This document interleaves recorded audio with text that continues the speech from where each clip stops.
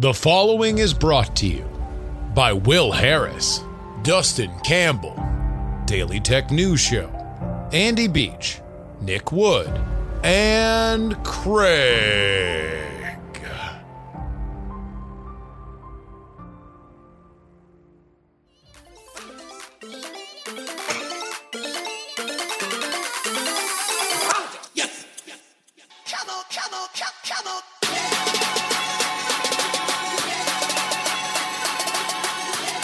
Hello and welcome everybody to the Politics program for Wednesday, March 23rd, 2022. Your old pal Justin Robert Young joining you here back home, safe and sound in Austin, Texas after a weekend in Las Vegas. But boy, if every once in a while down there on the blackjack table, I saw a hand I could split. And then every once in a while, on one of those hands, I could double down. And then the other hand seemed like it was something that it could double down too. And I got a lot riding on it. I'm hoping that the dealer provides and the cosmic dealer of political news has given us a bonanza. We've got a hell of a show for you. Gossip on Kamala and Biden's relationship. We have a bombshell filing by the ex-wife of Eric Greitens that may or may not knock him out of that Missouri GOP primary. A reminder that he was already chased out of his governorship of the Show Me state because of a similar issue. We'll get into that in a second. We've got a wild Senate primary in the Republican Party of Ohio, wherein the two leading candidates almost got into a bit of a tussle during a forum over the weekend. And one of them called the other the P word. So please be aware, we are going to be playing and saying the P word on the program today. I'm not trying to be coarse. I'm trying to accurately cover our political world. Speaking of Las Vegas, we have the end of our trilogy of interviews with Matt Donnelly. We have long tracked Las Vegas as a bellwether for how the United States handles lockdown procedures for a few reasons.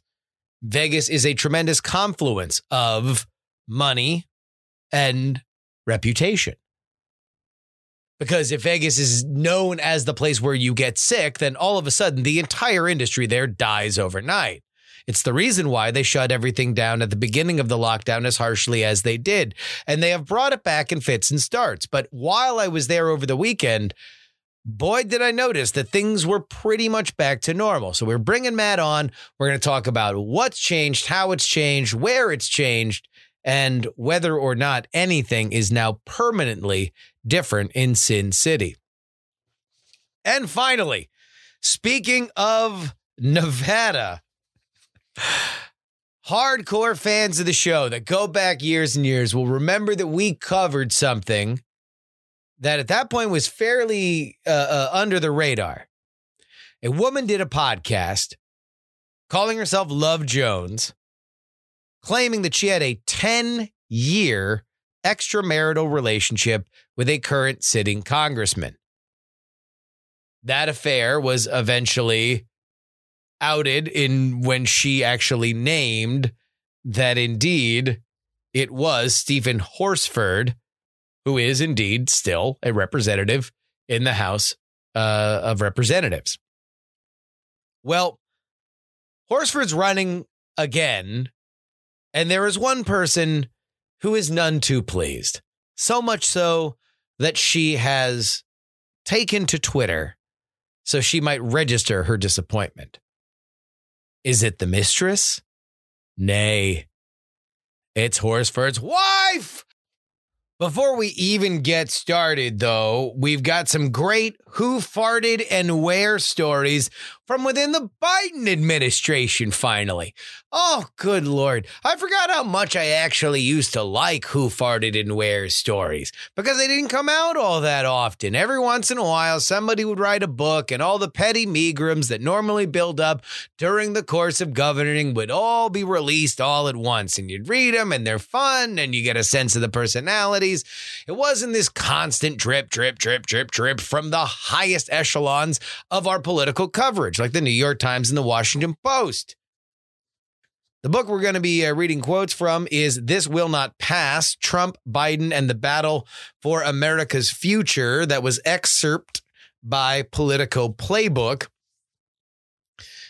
Apparently, there is a riff between Kamala Harris and Joe Biden, something that it's not a tremendous surprise or secret, considering we have had reporting around this for a while now.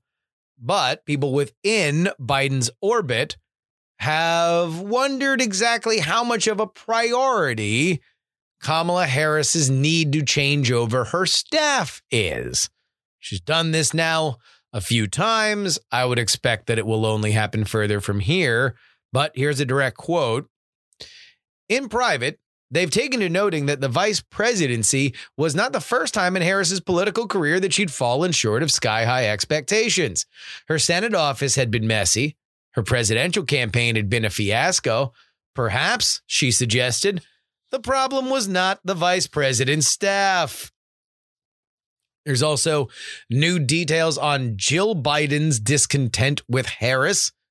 Quote, speaking in confidence with a close advisor to her husband's campaign, the future First Lady posed the pointed question, there are millions of people in the United States. Why do we have to choose the one who attacked Joe? And finally, Kamala had some discontent with her scope, what she had to wrap her mitts around to show that she was also a competent leader. She told White House aides, quote, in frank terms that she did not want to be restricted to a few subjects mainly associated with women and Black Americans. She was, however, upset that she did not get to be more front and center with the voting rights push, although that was such a disaster. I think probably being far away from it was better for her. So there we go. A new Who Farted and Where book. This Will Not Pass. Trump, Biden, and the Battle for America's Future. Coming soon. But first,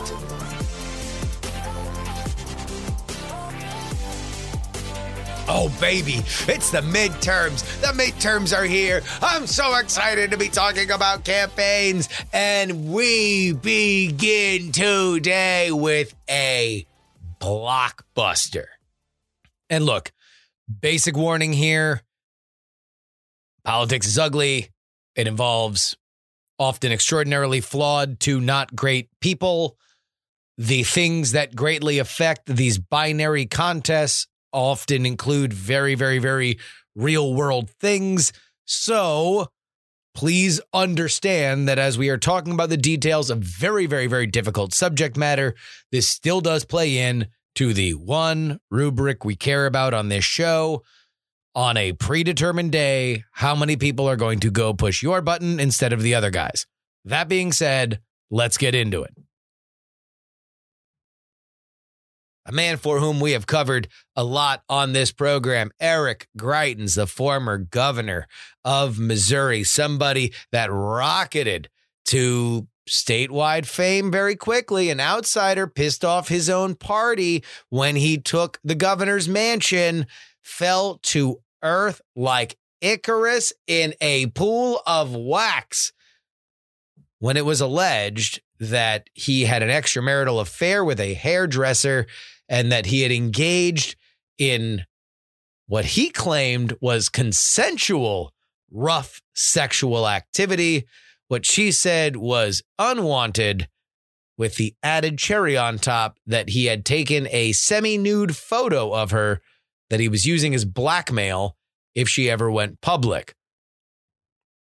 More on that in a second, because the new news is that Greiton's now ex-wife, the woman for whom was by his side when that scandal happened, has now filed for custody of their children. And in that filing, she has some very, very specific and pointed allegations about her ex-husband's behavior. Quote, prior to our divorce, during an argument in late April 2018, Eric knocked me down and confiscated my cell phone, wallet, and keys so that I was unable to call for help or extricate myself and our children from our home.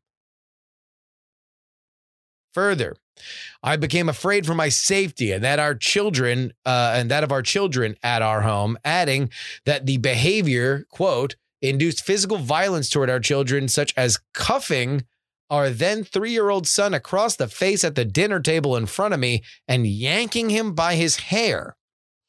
In 2019, one of her sons came home from a visit with his dad, quote, with a swollen face, bleeding gums, and loose teeth. She writes, she continues, he said dad had hit him. However, Eric said they were roughhousing and it had been an accident, adding that the tooth from the child had to be removed. If you think that's where it stops being awful, you'd be wrong. She continues, Greiton's purchased a gun but refused to tell her where it was. He also threatened to kill himself, quote, unless I was provided specific public political support. One can surmise from the time frame here that this is while his world is falling apart after he leaves the governorship of Missouri. The former Mrs. Greiton's, she is still Mrs. Greiton's. Sheena Greiton's is her name. She's actually now a professor here in Austin, Texas. But she continues to write that on 3 separate occasions in February, April, and May 2018, quote, multiple people other than myself were worried enough to intervene to limit Eric's access to firearms. I started sleeping in my children's room simply to try to keep them safe. She goes on. At one point, Greiton's made a reference to the fact that he had children and she didn't, while trying to persuade Sheena to delete emails that she had sent to a family therapist seeking help. Quote, Eric threatened to accuse me of child abuse if I did not delete the emails and convince my therapist to delete them. She also said that during the same phone call, Greiton's berated her as, quote, hateful, disgusting, nasty, vicious, lying bitch, while accusing her of providing information about him to prosecutors and the St. Louis Post-Dispatch. A few weeks later, Greiton's grew angry and confronted her when she tried to fly with the children to her parents' house, saying, quote, he threatened to come to the airport and have me arrested for kidnapping and child abuse, saying that because of his authority as a former governor who had supported law enforcement, the police would support him and not believe me. Now, we're going to get into some of the political ramifications of what this means because this is a political podcast. However, I will state now for the record that the pattern of behavior that is described in this affidavit is remarkably similar, at least to my eyes and ears, as what happened with the hairdresser. It was a extramarital affair until she wanted to call it off. He felt paranoid about the power that she had over him. He took extraordinary measures up to and including taking a blackmail photo to control her. All of this that is said is not only obviously disqualifying an abusive behavior, but also, again, consistent with what we have heard in the past. Now let's get into to the nitty-gritty of the politics of it all. Eric Greitens is by far the best polling Republican in this race. Obviously, as a former governor, his name recognition is unparalleled. He certainly still has the outsider maverick brand that he had before he got drummed out, and now is something that, as he claimed, he was fully exonerated from the campaign finance allegations that he said drove him out of office. That would only be reinforced. In the most recent polling by the Trafalgar Group, Greitens is either tied or up against the likely Democratic challengers for this Senate seat, and he has polled ahead of all of his primary candidates. Now, when I say that this reminds me of what happened with the hairdresser, let me remind you exactly what that means. The hairdresser testified that Greitens was physically aggressive during an unwanted sexual encounter and threatened to distribute a partially nude photo of her if she ever spoke of it. The woman testified that during a March 2015 encounter in Greitens' basement, he asked her if she would tell anybody about their interaction. When she didn't answer, he spanked her. During a June visit to his house, she says Greitens slapped her in the face, and she told him that after she told him that she'd had sex with her then husband, she said she felt, quote, like he was trying to claim her, end quote. She also described another incident to the committee during which she said that he smacked her, grabbed her, and shoved her to the ground, to which she instantly started bawling. So, this is intensely objectionable behavior. Let's let that sit for a second before we talk about anything else. Okay. Greitens is the leader of this race. This is the worst possible thing that could come out about him. Obviously, everybody else in the race has told him to leave. Josh Hawley, who will be the senior senator from Missouri as soon as this election happens, who, by the way, was the attorney general that led the investigation against then Governor Greitens. So they do not like each other at all, has, unsurprisingly, told Greitens to leave the race, although I don't believe he supported him being in the race to begin with. Now, here's the big issue. Number one, again, Greitens is polling ahead of anybody. We'll see whether or not these allegations change that going forward. The big issue in this race, like so many issues across Republican politics, is who will Donald Trump endorse? Well, Greitens seemed like the leader in the clubhouse, at least according to Trump whisperers before this. But you have to wonder whether or not Big Chungus will indeed give him his blessing now for this specific reason. Regardless of whether or not he believes the allegations, he has been very, very recently burned on this exact same stovetop within the last few months. Sean Parnell was Donald Trump's, earned Donald Trump's endorsement for the GOP nomination for Senate in Pennsylvania. That was totally derailed by a messy family court situation wherein domestic violence allegations were arisen. Does Trump want to roll those dice again with Greitens? Or does he endorse literally anyone else and put Greitens' campaign to bed? Because Greitens cannot be the outsider guy if Trump doesn't believe that he's fit. If Trump is backing somebody else, I believe Greitens' campaign is dead.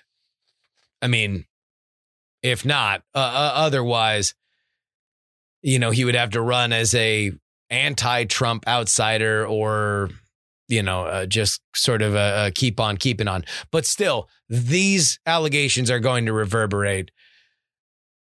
The last time that he dropped out, it was because there was a formal investigation. Obviously, this is going to work its way through whatever family court, mediates these kinds of issues. But aside from that, there is not going to be a investigation that will like drip, drip, drip slowly, lead to some kind of conclusion. Greitens would have to drop out because either his brand is so tarnished he cannot move forward. He sees it in the polling. He sees it in his fundraising. Or he's just going to stick it out. And he's just going to say that this woman is another person who is lying and she's a jilted ex-wife and she is trying to sabotage his campaign. But these allegations, to my eyes and ears, are worse than the hairdresser. It involves hitting a child. And while, you can, and we're going to get into gross territory. Everybody, please keep your barf bags next to you because we're getting into real politic here. So check your morality at the door. But if you are talking about a domestic dispute between adults, then people have a lot more wiggle room in their head because they have been in heated fights with other adults. There are scenarios in their heads in which they can justify, oh, well, that might have been like this one time. I can see where it could be looked at in different ways, blah, blah, blah, blah, blah. You don't really have that with hitting a child. Hitting a child is not a situation where you can blame the victim. So we will see. But I would not be shocked if this is curtains for Greitens.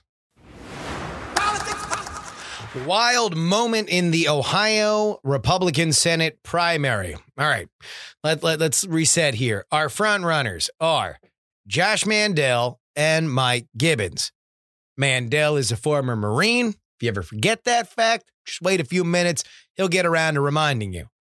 Gibbons is a businessman running as an outsider. Well, it's the Republican Party, so everybody's an outsider. Even if you were an insider, you're now the resistance to the resistance, whatever. We're going to set this stage visually here for you. This is a Senate candidate forum featuring both Mandel and Gibbons alongside seated Jane Timken, J.D. Vance, and Matt Dolan. So right before this clip, Mandel cited the sale of Gibbons' owned company that he sold to a Chinese entity as proof that Gibbons shipped Ohio jobs to China. He also says Gibbons owned stock in Chinese Petro. So at this point, Mandel has sat down. Gibbons is now talking, and you in your head can pick the point in which Mandel stands up and things get nose to nose. Made millions off of Chinese Petro. First of all, Shanghai Shenda and Chinese Petro. Buying a second. You may not understand this because you've never been in the. No, you don't. I do. You've never been in the private sector in your. All right, gentlemen. I've worked, sir. Josh, squat. About 2 tours in Iraq. Don't tell me I haven't worked. Don't tell me I haven't worked. You don't know squat. It's okay, right? You don't know squat. 2 tours in Iraq. Don't tell me I haven't worked. Back off, buddy. You're gonna. You back off. Come on. Never that'll happen. Sit down. Never. Watch. Yeah. Watch. We'll square it away with the Dealing with the wrong dude. No, you're dealing with the wrong guy. You watch what happens. You watch what happens. All right, guys. As you might imagine, Mandel is now confronting Gibbons, who I'm going to guess is about 75 pounds heavier than the Marine. The two do the really close talking thing that two dudes who are going to pretend that they're going to fight, that have been eyeing each other since halftime of the 1:00 games at the Buffalo Wild Wings do. And just like a confrontation at a bar, it ends with one of them calling the other a pussy and being separated. You watch what happens. Pussy. You watch. However, unlike those situations, one of these two is statistically likely to become one of the 50 senators representing the highest and most honored legislative body in America. So just like the Greitens situation, let's discuss the Trump of it all. Chungus has not endorsed anybody in this race. So the question becomes, will stuff like this entice him to back one of them? Will he back the man who used the P word or the one who escalated the fight? Or maybe this kind of nonsense, even for Trump, is disqualifying. I mean, not likely, but it's possible.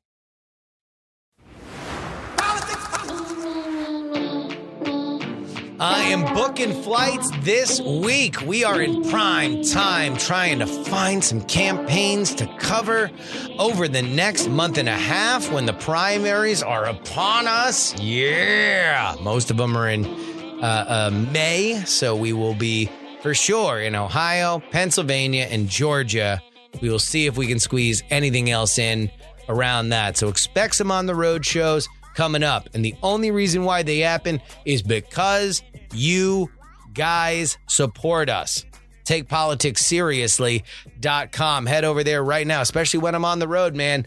Those on the road episodes tend to be rich with a lot of stuff that doesn't get played in the podcast or things that are happening just on one of the days that we don't publish. So if I go out there and I'm covering stuff on a Sunday, not only are we going to do the Sunday show, but I'm going to run those clips when they are fresh, because even if I wind up reusing them on the free show, which I rarely do because news is moving so fast at that point, you guys deserve it. You guys are sending me out there. Anybody who is a patron will get the white glove service because it would not happen if not for you guys.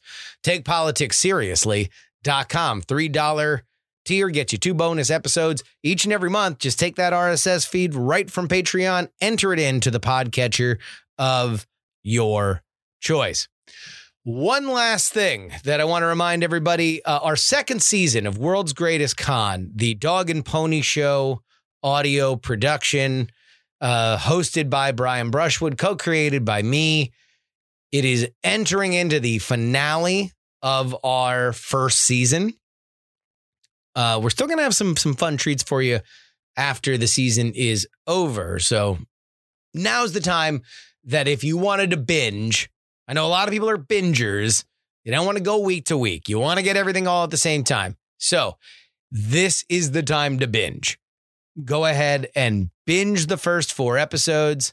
The 5th episode is coming out this Sunday. It is all about the only perfect bid in the showcase showdown of Price is Right. I co-wrote and co-edited this one. It is pretty rad. It's great. We have a lot of archive from the first person perspective of everybody involved in this. It's so crazy because there's stuff that we covered this season that, we covered the 1950s quiz show scandals, and that fundamentally changed television. It fundamentally changed how advertising worked. And it's, for some reason, weirdly, not as investigatively covered by first-person sources like this perfect bid on Price is Right is. So go ahead, World's Greatest Con, wherever you get podcasts, sign up, binge everything, and then Sunday, the 5th and final episode of this season debuts. We got a Q&A episode after that, and then some more fun stuff to follow. But now for the stuff that really matters, go get it.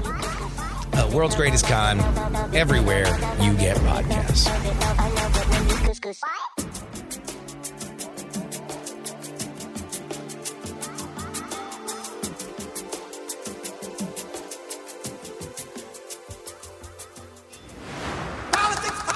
Our guest today is an actor, performer, a writer, a podcaster.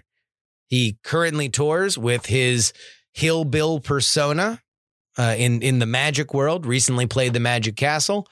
He is, of course, 1/3 of the Ice Cream Social podcast, but he is somebody that is plugged into the world of Vegas entertainment. And so, for the last 2 years now, we have periodically gone back to check up on one of the most fascinating COVID lockdown cases in America, the glittering desert city of Las Vegas, through the eyes of our guest today, Matt Donnelly. Welcome to the show, Matt. Thank you so much for having me. This, I believe, he said confidently, will be the last of our Vegas pandemic series. The trilogy is complete. Because I feel like this is, I just got back from Vegas. We were hanging out. Now we're both in different cities, which is when I figured this would be the best time to do an interview when we're not together. Yeah. But I feel like we are at the end of an arc. Well, this is the end of my trilogy. The lockdown. No matter what. Yeah. Because like Tom Holland, it's going to take a lot of money for me to come back a fourth time. Okay? Well, like Tom Holland, who wound up getting the money and will probably come back for a fourth time, then maybe if indeed the money in this case will be pandemic-induced hardships. Right.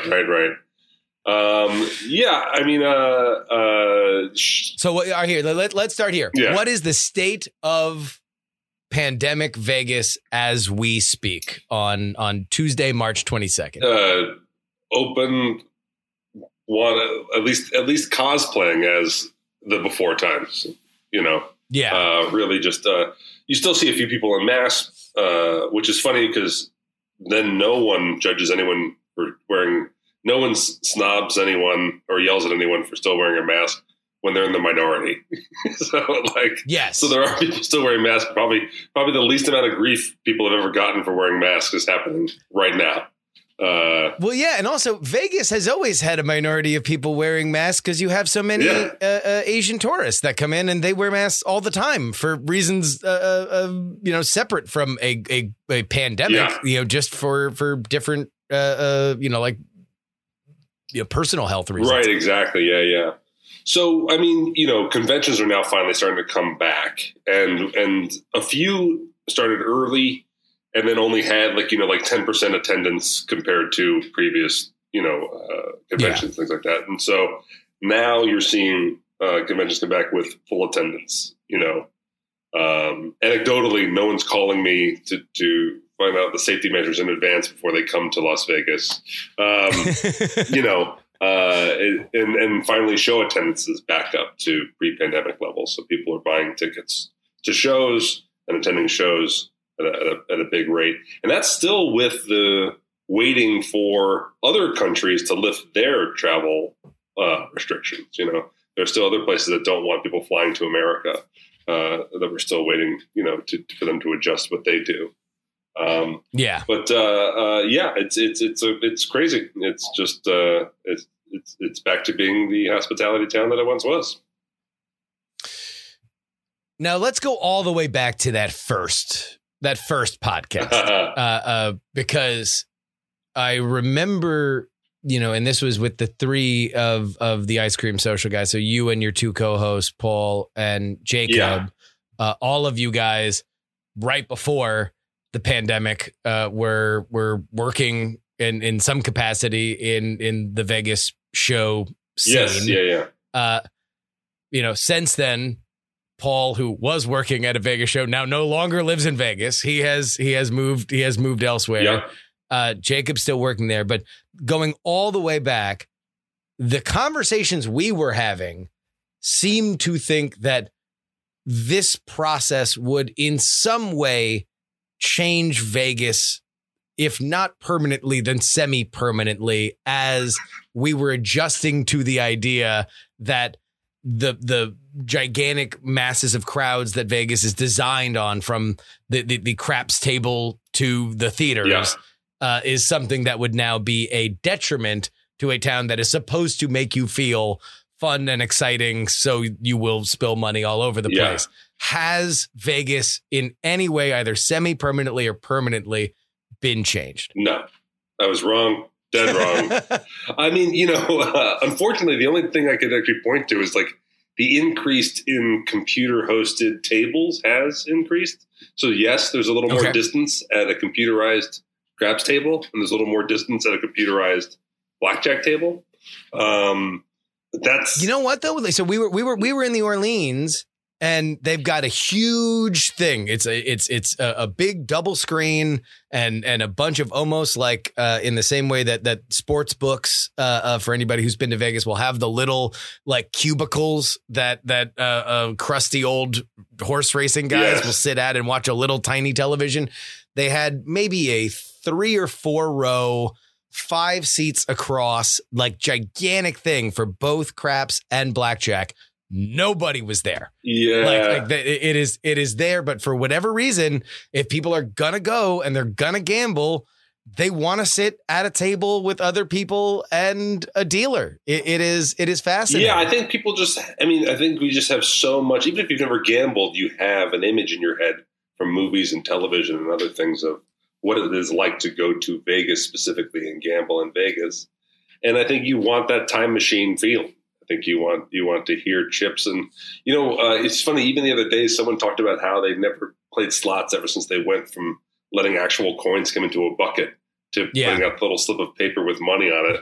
And I was like, oh my God, I forgot all about that slot machines used to just rain coins down.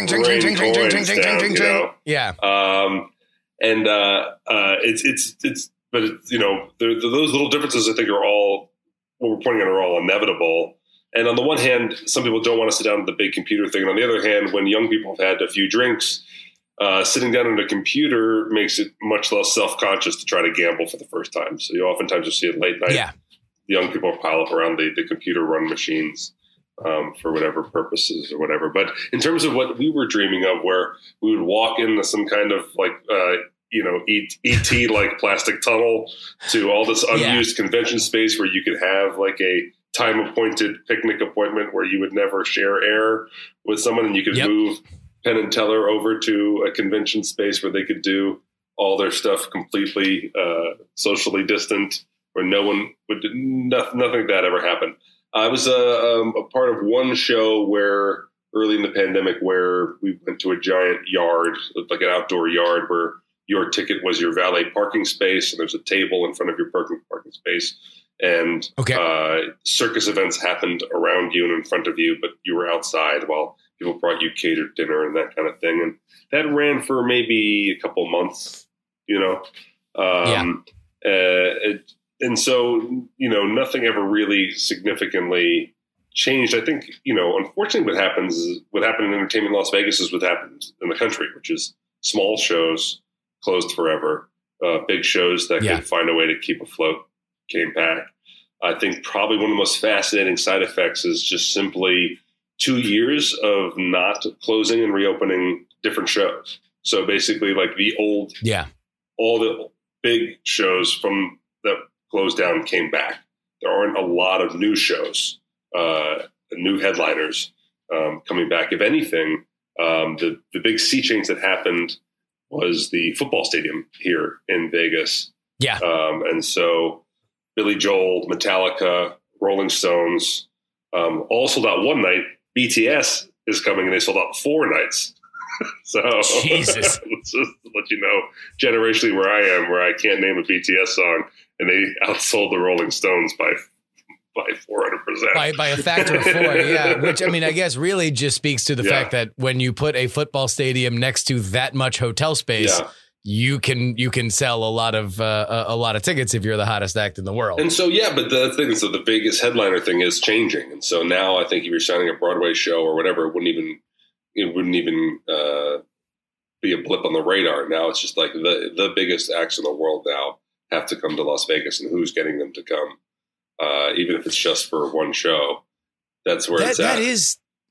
That is fascinating, because in my mind, Vegas has it's always been the residency. Yes. It's always been the idea that, all right. And the calculus has kind of changed. It's fluctuated from, the 60s and 70s. Maybe you were closer to the peak of your career. And then like the 70s and 80s, it drifted more toward like, all right, at the end of your career, you run a Vegas residency. It's gotten increasingly hipper over the past, 10 to 15.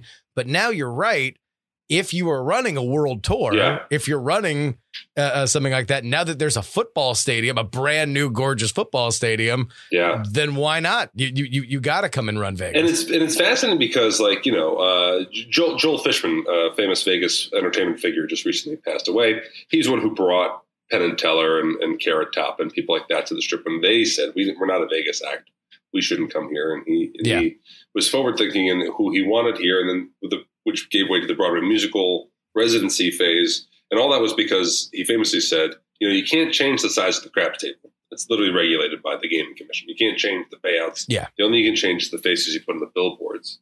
And so it's just fascinating to track what that billboard space means. So whether it used to be now a headliner, then it was a celebrity chef. Actually, in between, there was a DJ, right? And so if a DJ was playing the club, now I can't think of a DJ signing that would make, big news that they're coming to that club as a resident. It's amazing how much entertainment really constantly shuffles. But the statistics are out, and that many of the people who came to these concerts at the Raider Stadium came from out of town, and that was the driving force to why they came to town. So between the Raider games, Vegas Golden Knights games, with the teams coming from other cities, those cities' people come to our town. This stadium and they're also building 2 more stadiums. Is the new phase of Vegas. That is like the craziest thing about it is that Vegas is going to be like the big thorn in like libertarian sides whenever there's the like building a stadium with like city money is always the worst thing that's ever happened, and it never makes money. The outlier will always be Vegas because it's literally built for it. Totally. It is there so you can put a stadium, and just the bigger acts, the more people will fly in from out of town, the more you're going to use hotel rooms that are just in such tremendous abundance. Yeah, and Vegas sports completely saved hotel occupancy for the lack of conventions during the pandemic. So it'll always be the shining example of it was a good idea to get these things here. Yeah. All right, so let's talk quickly about the convention side of it, because that's something that I think is obviously it's not as glittery and exciting as shows or gambling or anything like that, but it is very much the lifeblood of Vegas in terms of getting people in and out of the city and being count-onable revenue for all these casinos.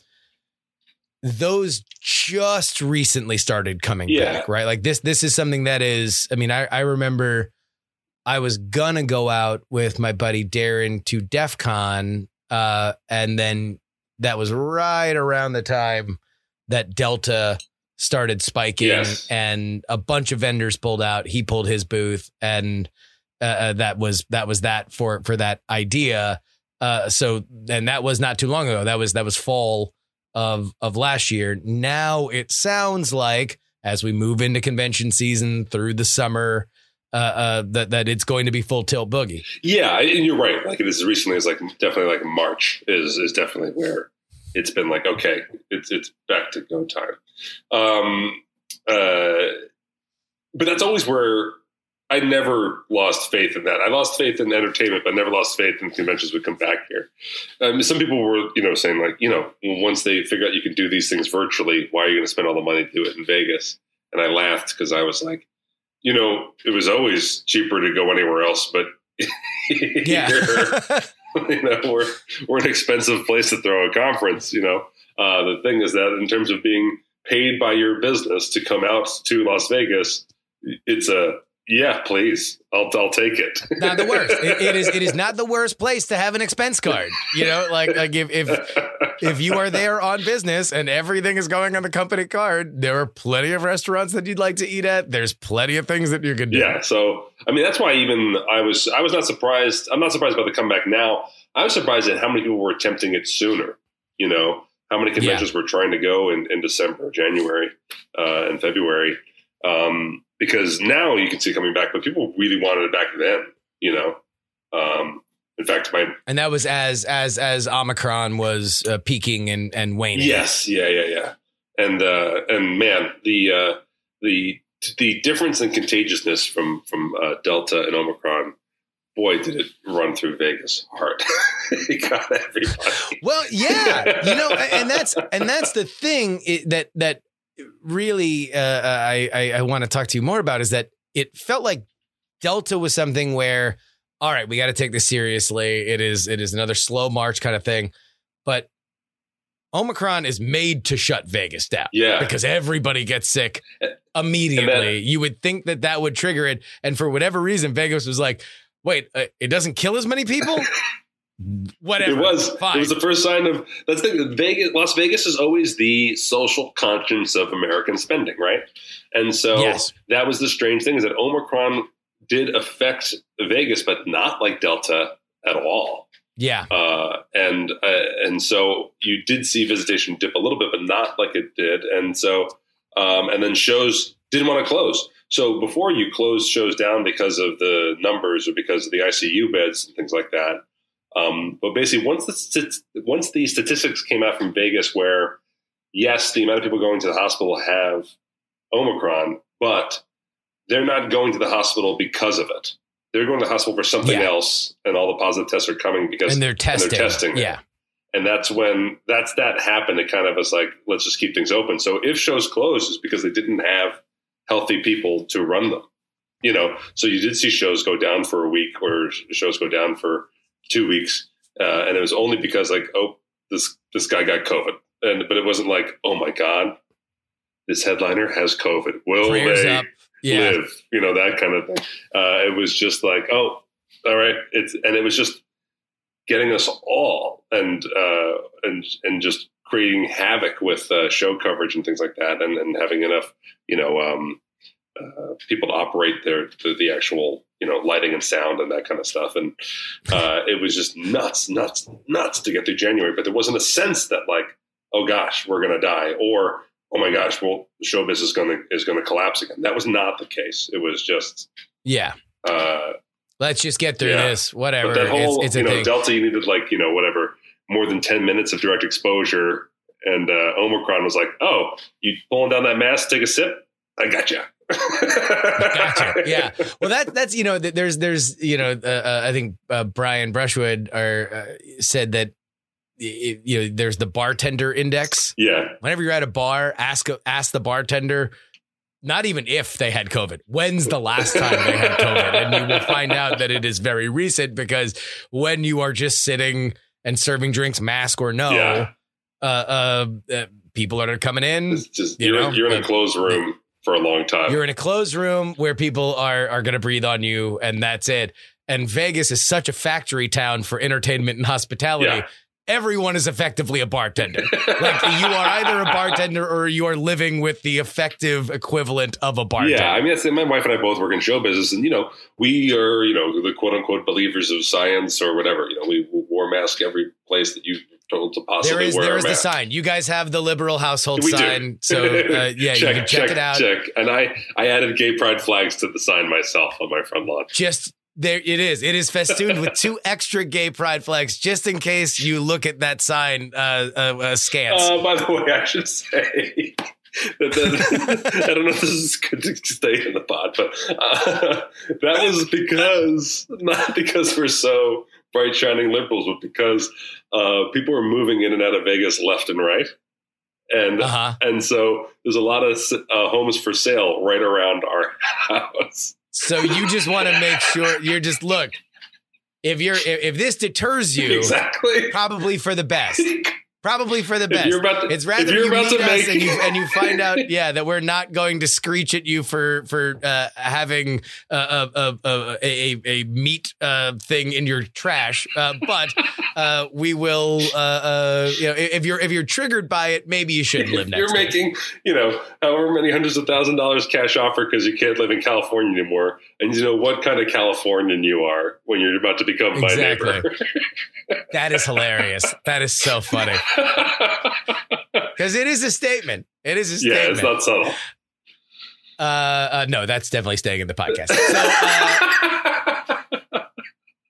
The one thing that I also wanted to talk to you about. So we went to go see Penn and Teller, Yes. and you work with them not only on Fool Us but also sometimes on the show. And it was a great show. They are awesome as always. Different show as always. Everybody go see Penn and Teller whenever you're in Vegas.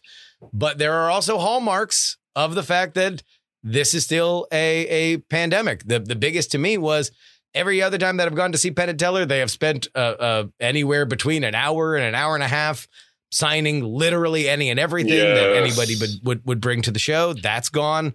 But in terms of the show itself, now anybody who comes up on stage, there's a little, and they make it a nice thing, and it's theatrically justified that there's this little desk that people will sit at during one of the tricks where they do bring somebody up on stage.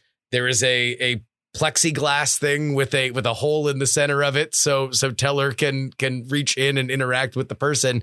But otherwise, it is mostly the same show. There are just these little hallmarks. Have you noticed that at shows universally? Is that Penn and Teller being maybe a little bit more cautious than other folks? Or Penn and Teller generally were maybe not the last headliners, but one of the last to come back.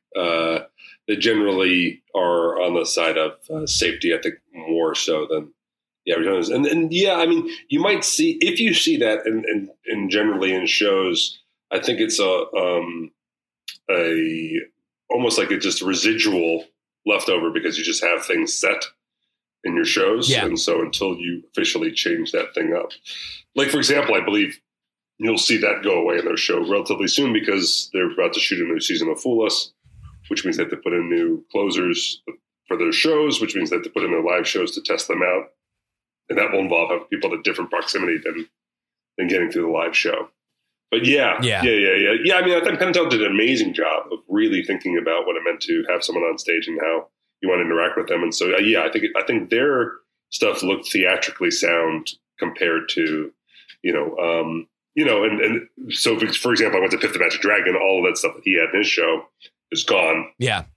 And because it was like comically so, in the first days that he was open, it was like, we had like a grid on the stage and you had to put like stuff 6 feet apart. So it was like, I will put this on this table, spray it with sanitizer, back up 6 feet. You can come from 6 feet to the table, take it from the table, and then go to the other mark 6 feet away from Piff to begin the trick. And it was arduous and weird and just tough. So that stuff's definitely all gone from his. Although and now that I say that, there is still this cameraed area at the foot of his stage that's about 12 feet away from Piff. So no, he still has stuff in the show from that time. So yeah, I'd say if anything at this point, it's more residual than still deliberate for safety. But you'll still see elements of it for sure.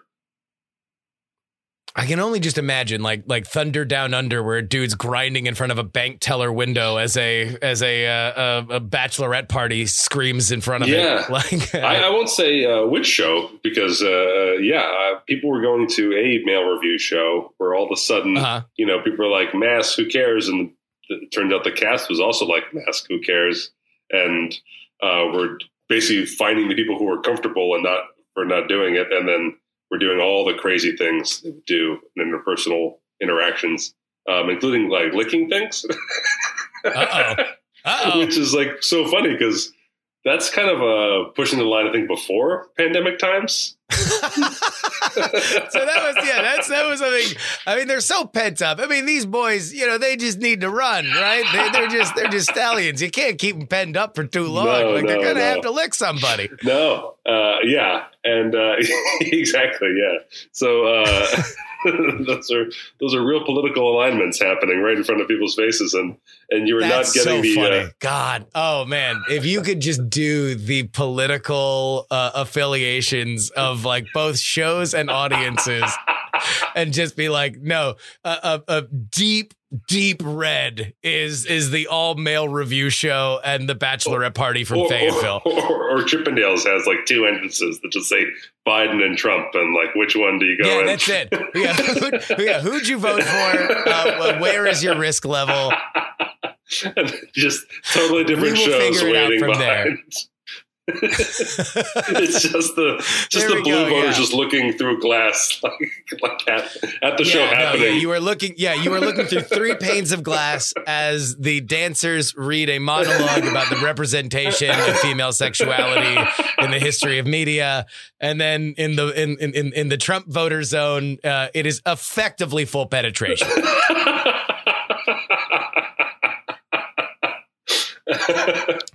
So, yeah, I mean, it's just a weird thing. I mean, even like I said, my wife and I work in entertainment. So like, even when we were talking about it, it's like, look, the bottom line is at some point we are going to, and Vegas as a hospitality town is going to enter a risk factor sooner or in a more grand way than other places. And because it just simply, our livelihood all depends on it, And and that's again, the reason why I've always found these check-ins kind of so representative is that Vegas, again, like you mentioned before, is the confluence between conscience, safety, and money. Yes, like all of them are always in play. Vegas is a small town. It is a big-hearted town for their entertainers. It also all runs on entertainment, so nobody can stop dancing for all that long because that's how the money comes in. Yeah. And the money's big, right? You are dealing with gigantic machines that need to keep being fed. And so it was remarkable when it locked down.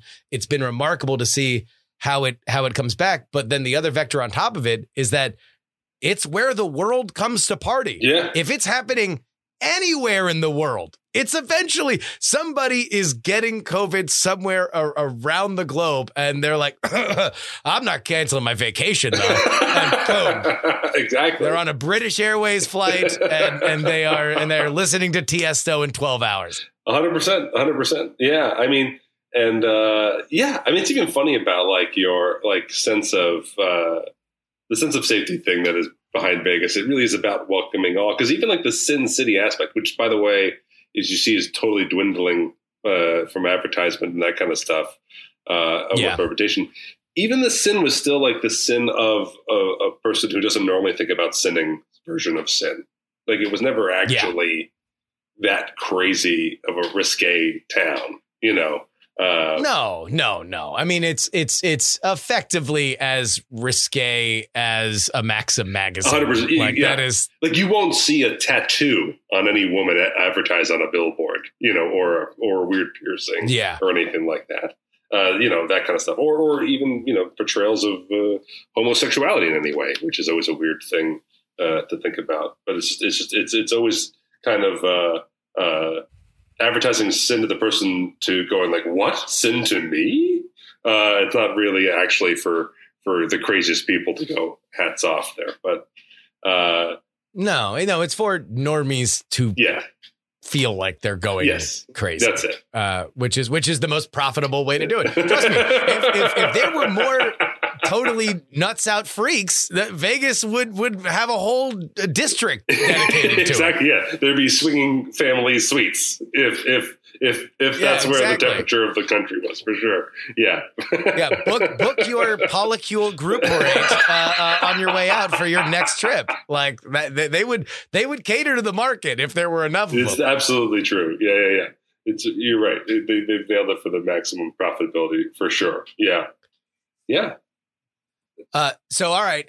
Final question. What would it take to go back to lockdown in Vegas? Is there a scenario where we go all the way back to that first conversation? Shows are locked down. Casino floors are locked down. My favorite metaphor was our friend Mitzi describing going back to his office at the time he worked at Caesars and being able to hear how loud the ding on the hotel elevators are, which you never think about, but it is deafening because it normally has to register over all the cacophony of the machines. Yeah. But he's just like, man, these things are loud as hell.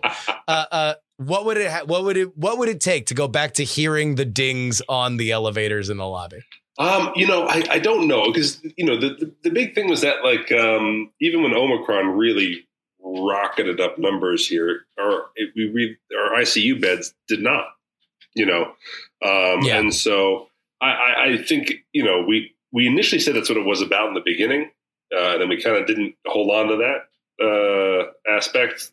As You mean infections or ICU beds? ICU bed occupancy was really like the big number that was the big scary thing to talk about, and the big scary thing to talk, to look at as we experience each wave. So I think we are due for some next wave that we're already told we're not prepared for, that kind of a thing.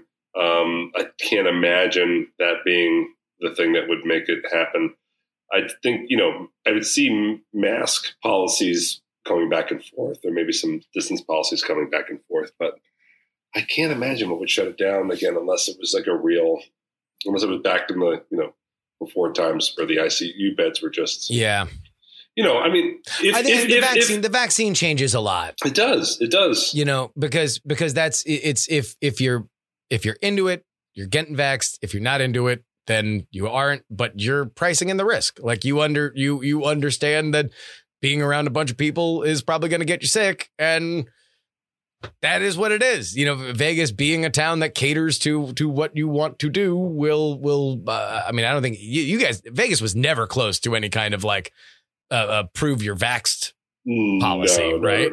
No. It was very much. Is there even a show or an institution in Vegas that ever went to a vax mandatory policy? I can't even think of one. No. Yeah, I can't. No. Honestly, like you brought up Penn and Teller. If Penn and Teller didn't do it, I don't think anybody did it. If anybody would have done it, and successfully so, there was a time where I wished that would be the case. I was hoping one property would have experimented with it. I think the Wynn actually had some pretty strong policies at one point, but just to see if it would have worked economically. If a place really was that strict and wanted that business specifically, I thought it was interesting to see if that could have worked when things were crazier. If you were advertising yourself as we're the vaxxed hotel and our staff is vaxxed and you're vaxxed and everybody's vaxxed. Yeah, I was curious about that happening, but that never really went down. No, I could see a scenario where, if frustrated doctors and nurses were quitting because just of total abuse or whatever, I could see a lockdown happening under that scenario. But I don't know. That's the thing, is like because America right now doesn't feel like it could go back into it.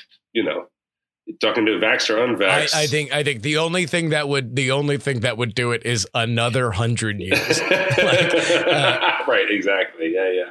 I think we are to the point where,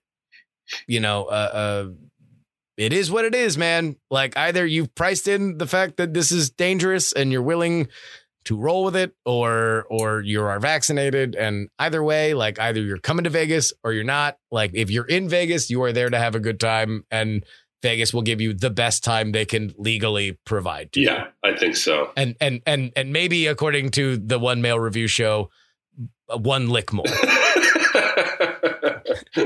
The Tootsie Pop Male Review show.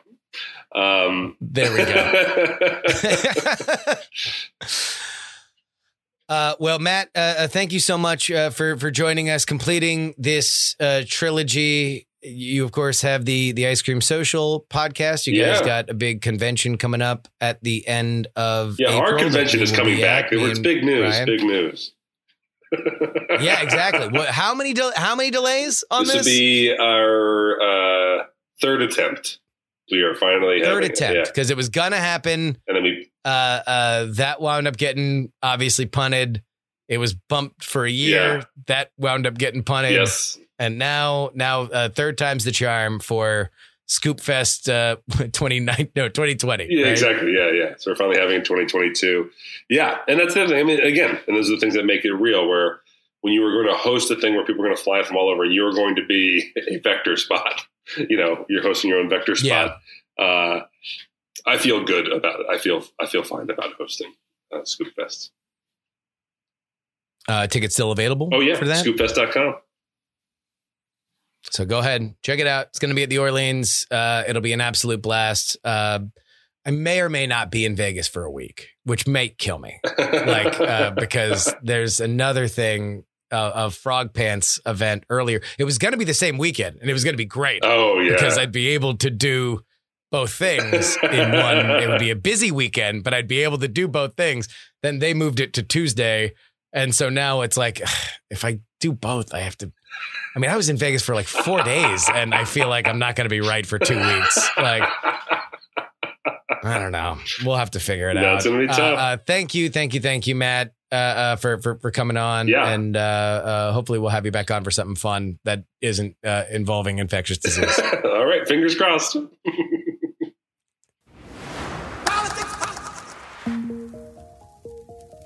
And that wraps it up for us today. Politics is written and hosted by me, Justin Robert Young, for Dog and Pony Show Audio in Austin, Texas.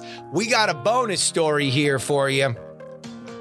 This is a couple years ago, so I don't know if everybody who's listening remembers this, but we covered something a while ago, a podcast called Mistress for Congress. Mistress for Congress.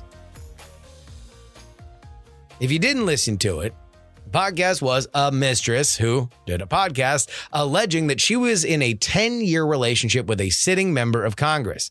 She eventually revealed that that man was Stephen Horsford, a rep from Nevada, something that Horsford went on to admit happened. Again, this is a 10-year relationship. Well, Horsford recently announced that he's running for re-election. And one person who is not happy with this decision is Horsford's wife. This is via the Twitter of Dr. Sonia Douglas, who, by the way, has 3 children with Horsford. I direct quote, "I have remained silent for nearly 2 years, and I want to be clear that I am not enjoying the pain that my children and I continue to suffer since at Stephen Horsford told me the day after Mother's Day about his 10-year affair after, that's all caps, after, already speaking to his staff and attorneys." I mean, look, I don't think you need to be a tremendous empath to read into just how mad this woman still is about everything. The fact that she is calling out that he did not personally admit the affair to her until after he had secured his legal and political position is obviously still something that rankles her. We go to another tweet. And that he would choose to file for re-election and force us to endure yet another season of living through the sordid details of hashtag Horsford affair with hashtag Mistress for Congress, rather than granting us the time and space to heal as a family. Yipes. Stripes. Oh. I mean, that's a deep burn. Hey, if you'd like to thank Matt Donnelly for coming on the show, head on over to px3guest.com or find him on Twitter. Got an email saying, hey, I sometimes listen to these a little bit late, and by the time I go to PX3 guest, it's already a new guest. Well, I try to make this easy for folks. So the vast majority of the people who listen to the show listen to it within 24 hours or 48 hours.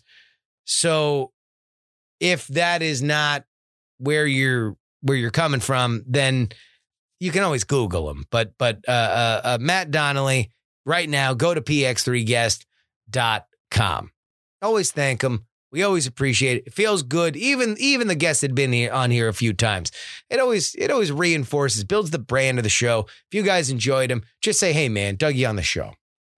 You can always hit us up with an email, theyoungamerican@gmail.com. The Twitter for this program is px3tweets. You can find me on Twitch. Be back live Wednesday and Friday at px3live.com. Share this podcast with your friends, family, and clergy at px3podcast.com and get our merch, politicsmerch.com. If you like a one-time donation, you want to send it your old boy's way, best way to do it is paypal.me/payjury. For Venmo, it's Justin-Young-20, Cash App, PX3 Cash. And for anything physical, mail it to Justin Young, P.O. Box 1531-84, Austin, Texas, 78715. Again, Justin Young at P.O. Box 153184, Austin, Texas, 78715. However, the only place that you can get our bonus content is at TakePoliticsSeriously.com. $3 tier gets you 2 bonus podcasts per week covering all the news that we missed on our free podcast schedule. $10 tier gets your name read at the end of the podcast like these fine folks in the Titanic. $10 tier, including Andres, Unsafe DB Levels, Idris Arslandian, DJ Katie Mack, Niemeister, Dr. G, Admiral Flapjack, Utah Jimmy Montana, Edmund Pluribus Unum, Pete Spicery, 70s TV Salesman or Spy, D. Reilly, and vote for Gloria Young of the King of the New World Order. Zombie Doc, Edison, no mention on the podcast, please. .com Junkie, DP4 Bongo, Jewish Lives Matter, 100 Mile Runner, Staff Sergeant Poopers, Berkeley Steven, Diana, Silent Slumbers, Katie, Adam, Double K Ranch, Ye Old Pinball Shop, John, the Opposable Thumbs for Dogs Foundation, Super Zoomy, Neil, Charles, Darren, Olin and Angela, DL, Stephen, Chad, Matt, Miranda, Janelle, Chief Andy, Robert, Casey, Paul, Dustin, Richard, D. Laser, Just Another Pilot, Middle Age Mike, The Jen, J Pink, and Andrew. If you'd like your name read alongside them, you can do so. Head on over, TakePoliticsSeriously.com. Friday, we are going to talk about a foreign policy issue that I've been fascinated by. Brittany Griner is a professional basketball player. She came to fame during the Women's March Madness tournament a few years ago. Like many female basketball players, she has made more money in Russia than with her job in the WNBA. Unfortunately for Brittany Griner, she is an American citizen who is now being detained by the Russian government. What they say is for the possession of marijuana. But what's fascinating about this case is not only the fact that a fairly famous American athlete is currently being detained by the Russian government, but rather that her greatest supporters do not want this talked about all that much. They fear that if this becomes a large cause celebrity, that she will have a harder time getting home. Is that the right case? What is the best move here? And is there a certain point in which Americans, including American politicians, are going to want to start yelling, "Free Britney"? That's next time. Until then, this is your old pal Justin Robert Young saying some shows talk about politics, others talk about politics, and still more discuss politics. But this is the only show that dares discuss.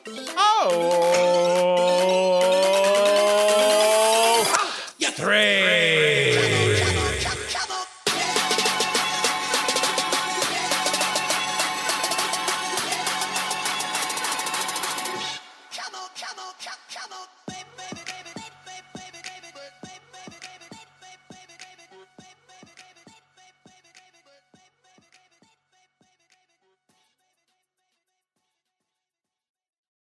Diamond Club hopes you have enjoyed this program.